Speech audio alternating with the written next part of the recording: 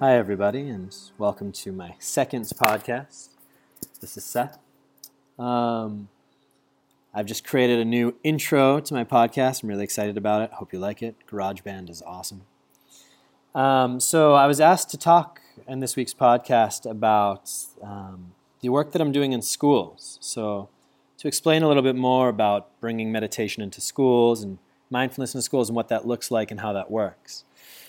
So to begin with, I guess I'll say that, again, while I was away in India, I was actually contacted by the Andover Youth Services, and they said that there was an opiate epidemic that was starting in Andover, and that seems to also be in many places around the country. And they asked if there's any way that I could help. So when I eventually did come back to this country, they kind of bridged me over to the school, to Andover High School. And I went in and I did some after-school meditation programs with the students there. And, really started getting my feet wet, so to say, with teaching meditation in schools in this country. I actually taught a bunch of schools while I was in the monastery in Germany. As part of the German educational program, they actually bring students to temples and ashrams and things like this as kind of like part of their classes on religion to see what other religions are doing. So I probably taught, a few hundred German students over my time there. But so I started doing it here, and also with the specific intention to see how I could support students, with the focus on the opiate addiction and students that, maybe are making choices that are harmful for themselves because they just simply don't see another way out of it. So my work there also began to branch out. I told other people what I was doing. I then started teaching in Medford High School, and then also at MIT for the students and faculty there. And currently I'm in Woburn in the middle schools. And on top of that, different teachers have been asking me to help them, what can they do to help bring mindfulness and meditation into their schools. So I'm also doing some work with Woodhill Middle School in Andover. And a few various schools, I've done some professional developments. So when I walk into a classroom of students, as is part of my work, I really firstly try to connect to the students on their level. I try to respect them as people, as individuals. I know for myself, from my time in school, I had a bit of a distaste for school because I felt like I was just kind of sitting there and being forced to hear and to learn things that maybe, weren't so important or interesting for me. So I really make sure that I'm not just another talking head in the classroom that comes and kind of talks at the students. I really more try to come in and be in relationship with them, to communicate with them. So I walk in and I say hi and I ask them their names and kind of see what they're doing and what they're up to, and really just make some small talk. So really just kind of, I guess say very informally, just kind of introduce myself. And I also go around and I ask everyone their names. So I really make sure that I make individual contact with each of the students so they really feel seen as individuals. And I feel that this also builds an air of mutual respect within the classroom. And I think that when a student feels respected, they're also more likely to respect you back. When you really level with them, when you talk to them directly on the human level. So this is also, I think, a really important thing in general, kind of in life, is to always remember to talk to people on the human level. Often we get caught up in positions and in ages, and I'm the teacher, you're the student, I'm the boss, you're the worker, I'm the parent, or I'm the child. But when I really interact with them on the human level, and I say hi, and I look them in the eyes and ask their names, and I really open up friendship to them. They really become very responsive, they become engaged, they become very open and interested to hear, who's this guy in our class? Because I feel suddenly more like I'm one of their friends. It creates a friendship attitude. And again, this mutual respect, it really seems to soften the whole process. Because I am bringing something in that's a little bit strange, a little bit different. So often when I go into a classroom, I'll begin by telling my story, saying where I went to school and what school was like for me, and my experiences, what that felt like, and a bit about my travels. But then I'll kind of start to bring it back to them and say, why specifically I was brought into schools. And I sometimes ask, does anybody here feel any anxieties? Anybody here sometimes have trouble dealing with emotions or have a difficult time at home. So I really just kind of start very generally just asking, where people are at emotionally and with things. And it always takes a bit of a different twist. Sometimes it really goes more into the social emotional side of things, that students are really saying that they're struggling, depending on the age group, of course, also. I think high school students are much more aware of the stress they're under. Middle school students, generally speaking, so especially 6th and 7th graders, they don't really seem to notice stress as much. So I don't usually hear from them that they're feeling stressed. And so with the younger kids, I really talk more about how enjoying meditation is, how nice it is to really relax. And sometimes I'll talk about my own experiences of going deep into meditation and maybe hearing things or seeing things. Sometimes you have colors or different perceptions, like you're floating out of your body. So I kind of give them something to be interested and curious about, in terms of the fact that meditating really starts to change your perception, how things are in your experience of life and of the world. And so, yeah, really reaching them on their level, kind of trying to find what it is that would interest them and hook them in. Because eventually meditation is really helpful for everybody. It's a very wellness-centered practice in terms of it really brings a sense of well-being. It really brings you back in towards yourself and helps you relax and feel more centered. And the reason people practice is always going to be different, but ultimately the point that you're going to be arriving at is very similar. So I really kind of just see what it is that would interest them and how to get them involved.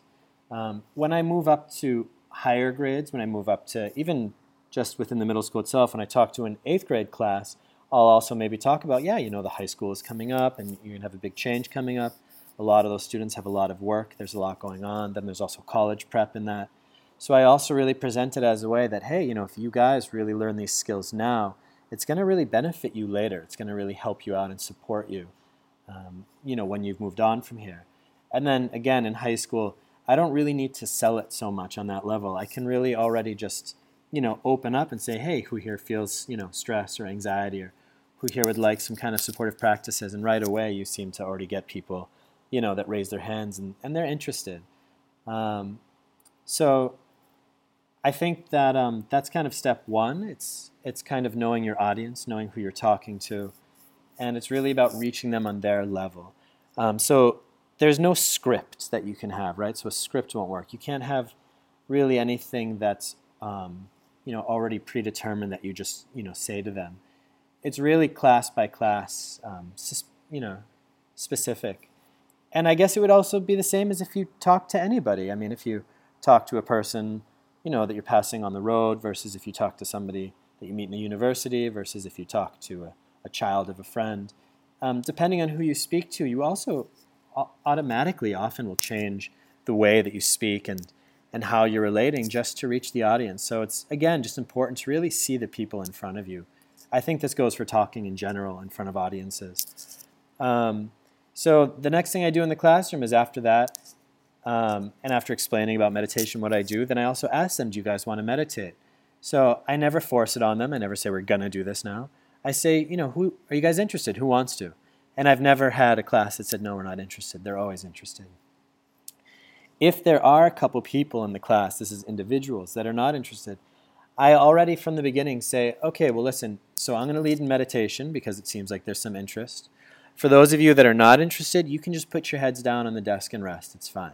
So I already give them an out. Sometimes you'll have kids that do put their heads down on the desk and kind of rest.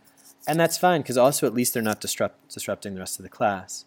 But on top of that, I often find that even if someone puts their head down, they're still listening to you and they're still involved. And there's a lot of kids also that their way of feeling safe and their way of feeling empowered is by being a rebel, is by going against what they're being told to do, which is normal. So it's also important never to really get angry at them. I don't come in as a disciplinarian. I don't punish them if they don't do it. I really already say, you guys, if you don't want to do this, it's fine. But then, at least don't disrupt the people that are interested. So sometimes you have kids put their head down, but more often than not, everyone's kind of ready. So what I have them do is I have them, clear their desks off. I feel that if you have a desk piled with books and folders, it's kind of going to get in your way. So I have them put all that stuff down on the ground. And as I'm sitting there looking at them, I just kind of wait till the class feels a little bit settled. And I tell everyone, okay, sit up in your chairs, put your feet flat on the floor, look ahead. So really kind of get into an attentive position, right? So to really set your body up. So it kind of also changes your habitual way of being. This is something also that I've learned, that if you ever want to change your mindset or your mood, you can just kind of jump up and shake out and scream and kind of just change your biology in that second, so to say. Change your, how your position is, what's going on in you. And you just really, by shifting your body position, you can also shift your mind. So by having them, put their feet flat on the floor and sit up, they go from, these slouching kind of like tired, heavy positions to being in positions that they're more alert, they're awake, they're sitting there. So when the class is sitting there, I have them then slowly close their eyes. So I tell them already, I say, yeah, it's going to be really weird. I'm going to have you do something strange. I'm going to have you close your eyes. And don't worry, because my eyes are open, so I see what's happening in the class. So you guys are going to close your eyes. And I kind of give them this in a way that they feel safe. So I think a lot of students, and you'll see it, some are like looking around. Is anybody else looking at me? Is everyone else's eyes closed? Oh, this is so weird. So I already kind of put that out there and say, yeah, it's weird, it's strange, it's something new. And by me saying that I'm keeping my eyes open, it also stops, a student from thinking, oh, maybe my friend next to me is going to hit me. Or the student from thinking, oh, I'm going to hit my friend when he closes his eyes, for instance. So I keep my eyes open, I kind of see what's happening in the room. And if anyone's looking around the room, they'll invariably make eye contact with me, and then I'll just, with my hands, make a symbol to close their eyes, and they do. So one thing I've noticed right away is that if you stay in this place too long with just them sitting there with their eyes closed, usually they're going to start giggling. Giggling is kind of a big thing when you're starting to teach meditation to students in the classroom. It's not something to be afraid of, I would say. In fact, it's something to maybe even be expected. If students start giggling, and I feel that the class is about to kind of erupt, I let them go for it, and I say, okay, listen, everyone keep your eyes closed, but laugh as loud as you can. So I really let them stay in that giggly mood and really express it, because often they get the giggles because they think they're supposed to be quiet, right? And it makes them feel a pressure or nervousness, and that laughter kind of just happens. So if you say, okay, just keep your eyes closed and let that laughter out, it sometimes lets that energy pass, and then they're able to sit again. I usually curb that right from the beginning by taking a singing bowl with me, a bell, and right away when they close their eyes, I tell them, okay, we're going to now listen to a bell. So I have a bell, just relax and listen, there's nothing to do, but just follow the sound. And I feel that this exercise of listening really kind of moves them out of their body and out of that uncomfortable feeling of sitting in a silent room. That suddenly there's a sound, which kind of takes some of the pressure away. There's a bit of a relief. Because, okay, now there's a sound, so, there's not so much pressure on me making noise or not making noise. So I ring the bell a few times, and the bell itself is also very soothing and kind of has a way of bringing people automatically into a more deeper, more relaxed place. And after I've rang the bell, I again just tell them to relax, and I slowly walk them through relaxing their body, so they're relaxing their face, relaxing their shoulders and arms, going down, relaxing their chest and stomach and backs, and legs and feet. And after their body's relaxed, I tell them to feel the floor under them and then also to feel the room around them. So this is something that I've just come to myself, that I've noticed that when I meditate, I really feel a sense of spaciousness. I feel a sense of openness. So as part of the guiding of the meditation, I try to guide them already into that feeling of open space by feeling the space around them, feeling the room around them. So I already bring them into that open mind kind of place. And from there, then I guide them to their breath, to feeling the breath flowing in and out. And even eventually, as the breath comes in, it's relaxing them. And as the breath goes out, sending peace to the room. So I really kind of eventually guide them from the body level slowly into the emotional level. So the Buddhist understanding of meditation, it's that you use the body as kind of an entry point very often, that the body is the stepping stone. You start by feeling the breath, by feeling the body breathing.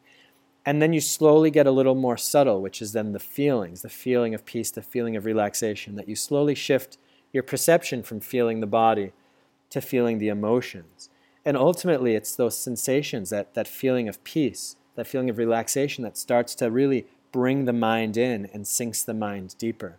So ultimately, actually, a pleasant feeling is what really brings the meditation to life and really activates the meditation and brings the mind in. So I try to bring the students to that place where they really feel safe, they feel peaceful, they feel comfortable.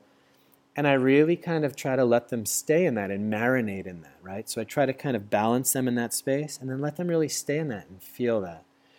And the meditation itself, so this whole process really from beginning to end, is usually about 10 minutes.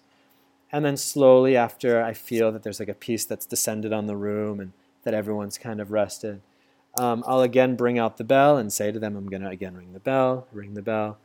And then I have them slowly take some deep breaths, coming back into their bodies. They can then rub their hands together, so until their hands become warm, and place their hands over their eyes and over their face. So slowly bringing them back into their bodies. And then they can, rub their shoulders, rub their back, slowly open their eyes and come back. So that's kind of the meditation process itself that I do with them. And then the next thing, I look around and I say, how was it? How do you feel? Often students will feel relaxed. Usually everyone feels more relaxed. Many will feel more tired. This is very normal because really students, these guys are waking up really early in the morning to jump on the bus and get to school. And it's usually class to class to class to class. There's so much stimulation. So they actually are pretty exhausted, but they don't realize it. I think anyone that has a middle schooler or a high schooler knows that they really love sleeping because they are quite exhausted, but because they're on this track of, one event to the next, and their minds are so stimulated, they're not actually in touch with that exhaustion. So actually, when you have them meditate, very often they'll realize, oh man, I'm really tired, which is fine because, again, they're just coming back into their bodies. They're coming back into how they're feeling. But more importantly than that, I feel that the students are also really making contact to this reservoir of peace and relaxation that's in themselves. And I really try to make sure to tell them, it's not that you just did something called meditation that made you feel peaceful. Actually, all you just did was relax. All you did just now was kind of let things go, let things stop, let things come to stillness all by themselves. And ultimately, this peace, this relaxation, this is almost the natural state of your mind. The mind is naturally kind of relaxed. And it's only when you're thinking, only when you're planning or you're worried about something, only when there's some kind of discontentment in your mind that these thoughts are starting to come. But actually, when you feel well, you feel relaxed, the mind naturally comes to this place of stillness. So that's inside of you always. So I really try to tell them that this place of relaxation is in them always, and anytime they want, they can reach that.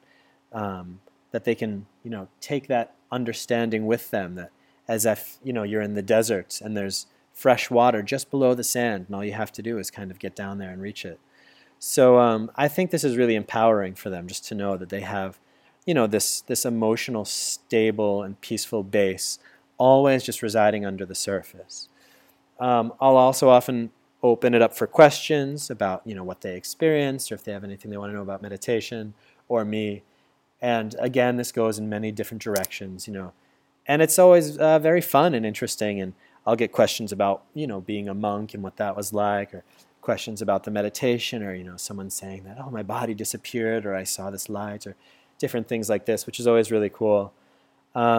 So this is also why it's important that I have a really strong background in the meditation practice, so that I can answer these questions, that anytime somebody, tells me what they've experienced, I kind of can tell them where they are in a certain framework, so I can relate to them.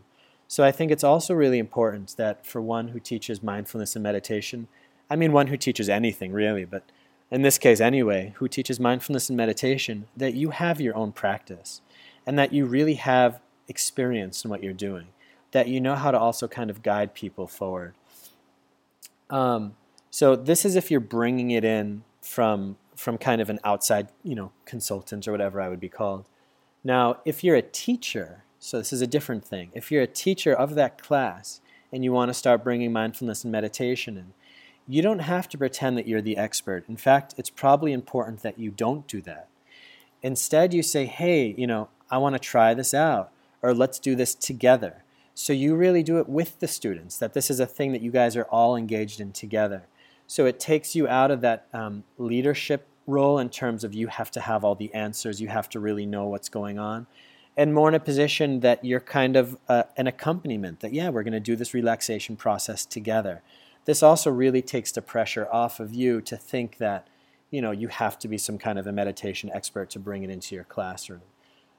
Because ultimately all you're doing is sitting and breathing and relaxing. And, you don't even have to talk about it afterwards in terms of, what did you experience? If you don't want to, you can just, go through the meditation. I like to do that just because they reflect more. It takes the experience and kind of gives it a bit of a conceptual framework that they can understand it. I think once you've experienced something, if then you think about it, it kind of makes a stronger mark inside of your mind. But it's not something that, you have to do. So for me personally, I think that's pretty much what I do when I go into schools, when I go into classrooms. So the second thing that I do is when I'm teaching the teachers, when I teach teachers. For teachers, I again really start by telling who I am, telling a bit about my story, how I got involved in the schools. And also, I really try to talk about things that they understand in terms of kind of behavior in the classroom, anxiety and depression in the kids, medication that's kind of running rampant, but also the teachers themselves, how a lot of teachers themselves feel quite overwhelmed and actually could use this practice even just for themselves. So I really kind of, paint the picture a little bit and let them know what this is, what are the benefits that they can expect and that they can experience right away. Because again, meditation is really cool because it's not something that you really have to wait to get the benefits from. Literally, when you meditate right away, if you stop and breathe and close your eyes and relax, you'll immediately start to feel more peaceful. That happens all by itself, right? So you don't really have to, work at it to eventually get the results. It'll just happen. So for teachers, I'll also lead them in a meditation very much the same way, relaxing the body, relaxing through the stages, feeling the room, coming to the breath, feeling that relaxation and that peace, bringing them out, using the bell. So all very much the same process. But for teachers, the next step is starting to say, how do we want to bring this into the classrooms? How would you like to bring this into your classroom? So I've led an educators retreat, and I'm leading another one soon. And during my last educators retreat, at the end of the retreat, we asked the teachers, how do you want to bring this into your school, into your classroom? And it's interesting because you really see that every teacher has a very different dynamic. Each school has a very different dynamic.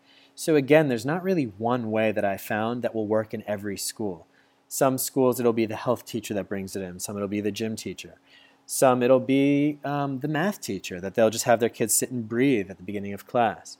Some, it'll be a grade-wide thing. Or some, they'll have an assembly, or they'll do it over the intercom. I talked to a teacher that they said every morning they play music, some relaxing music in the classroom, and before there's attendance taken, there's no talking in the class. So the kids walk into a classroom with this, relaxing music playing, and they know that there's no talking in that class until the teacher takes attendance. So it already brings them into a bit of a mindful presence without taking out any time from the class itself.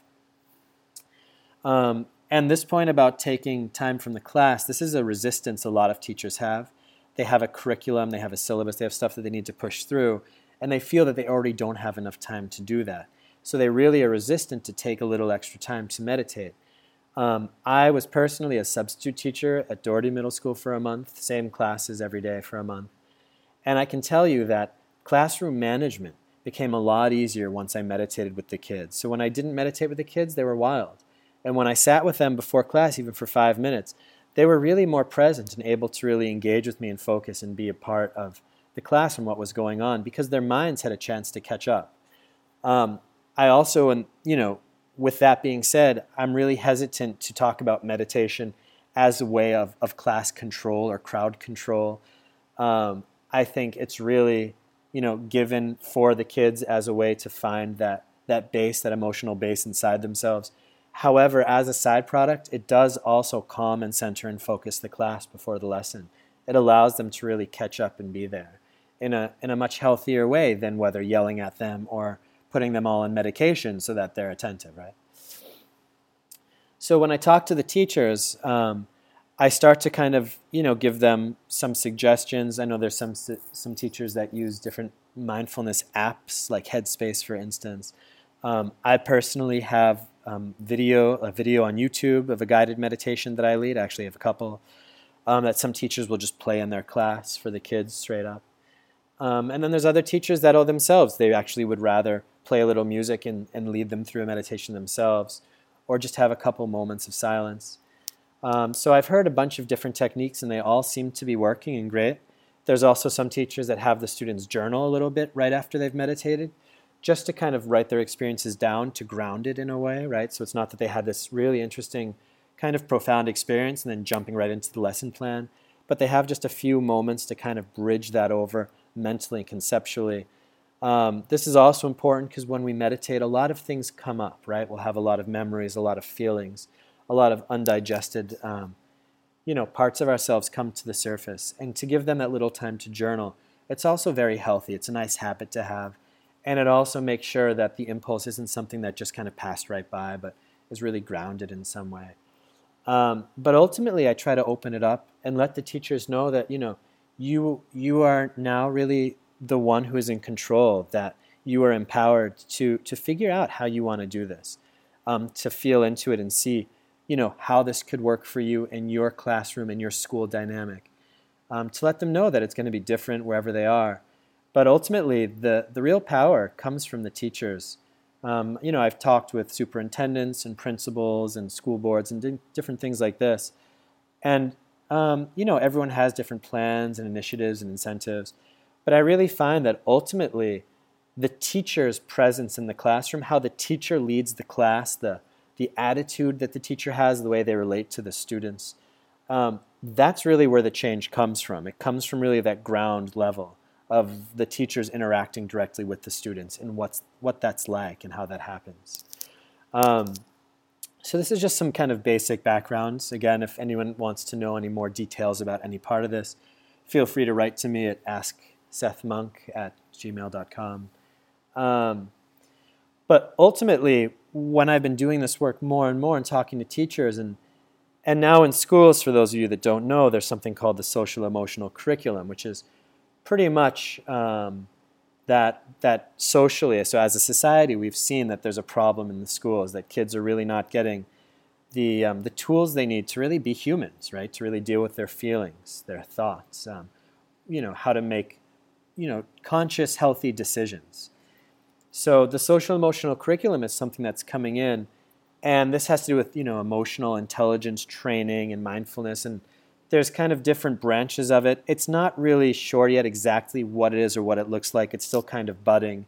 Some people have more concrete ideas or examples, but as I go school to school to school, I really see that everyone is still trying to figure it out themselves. And so as I bring my own insight to the table and kind of what I see, I'm starting to realize that it's a kind of bigger thing that's happening, a bigger shift. That ultimately the role of an educator has to evolve and has to change.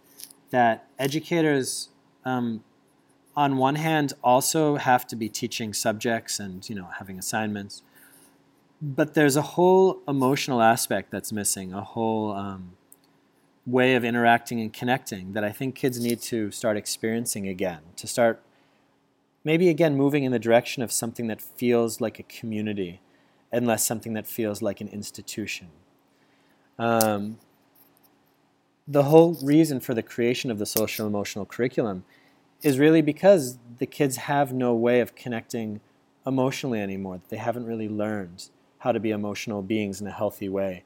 And schools need to really take that role over slowly, that we have to, as the teachers in our society, right, as the educators, we have to really shift the definition of what it means to be an educator. And so I kind of feel that ultimately the direction we're going to be going in is something that looks more like that there's going to be a deeper systemic shift in how schools are run and what the main focus really is and what's happening. So it's actually a really interesting time as far as I'm concerned in the educational system, and really to see what happens and what that looks like and how it moves forward.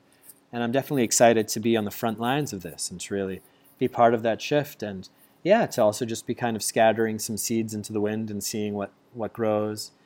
And also just bringing my understanding and my knowledge of meditation and my deep practice in this as a transformative practice, into schools, to teachers, to students, into something so fundamental in our society, that it really feels like it's part of a greater societal shift, and that's really cool. So I've seen that I've already talked for 30 minutes, so I guess I'll leave it off there for now. I'm still kind of working on the format of these podcasts, how they're gonna look, how often I'll do them, how long they'll be. I think about a half an hour is a good time. It's about the time of a commute. Again, feel free to write to me, asksethmonk@gmail.com with any questions, comments, or topics. I mean, I'm kind of just feeling around in the dark here. Not really sure what people would like to hear. So feel free. Just consider this like Ask a Monk. So there's a lot of things that I can talk about. And I'd love to hear from you. So take care and have a great day.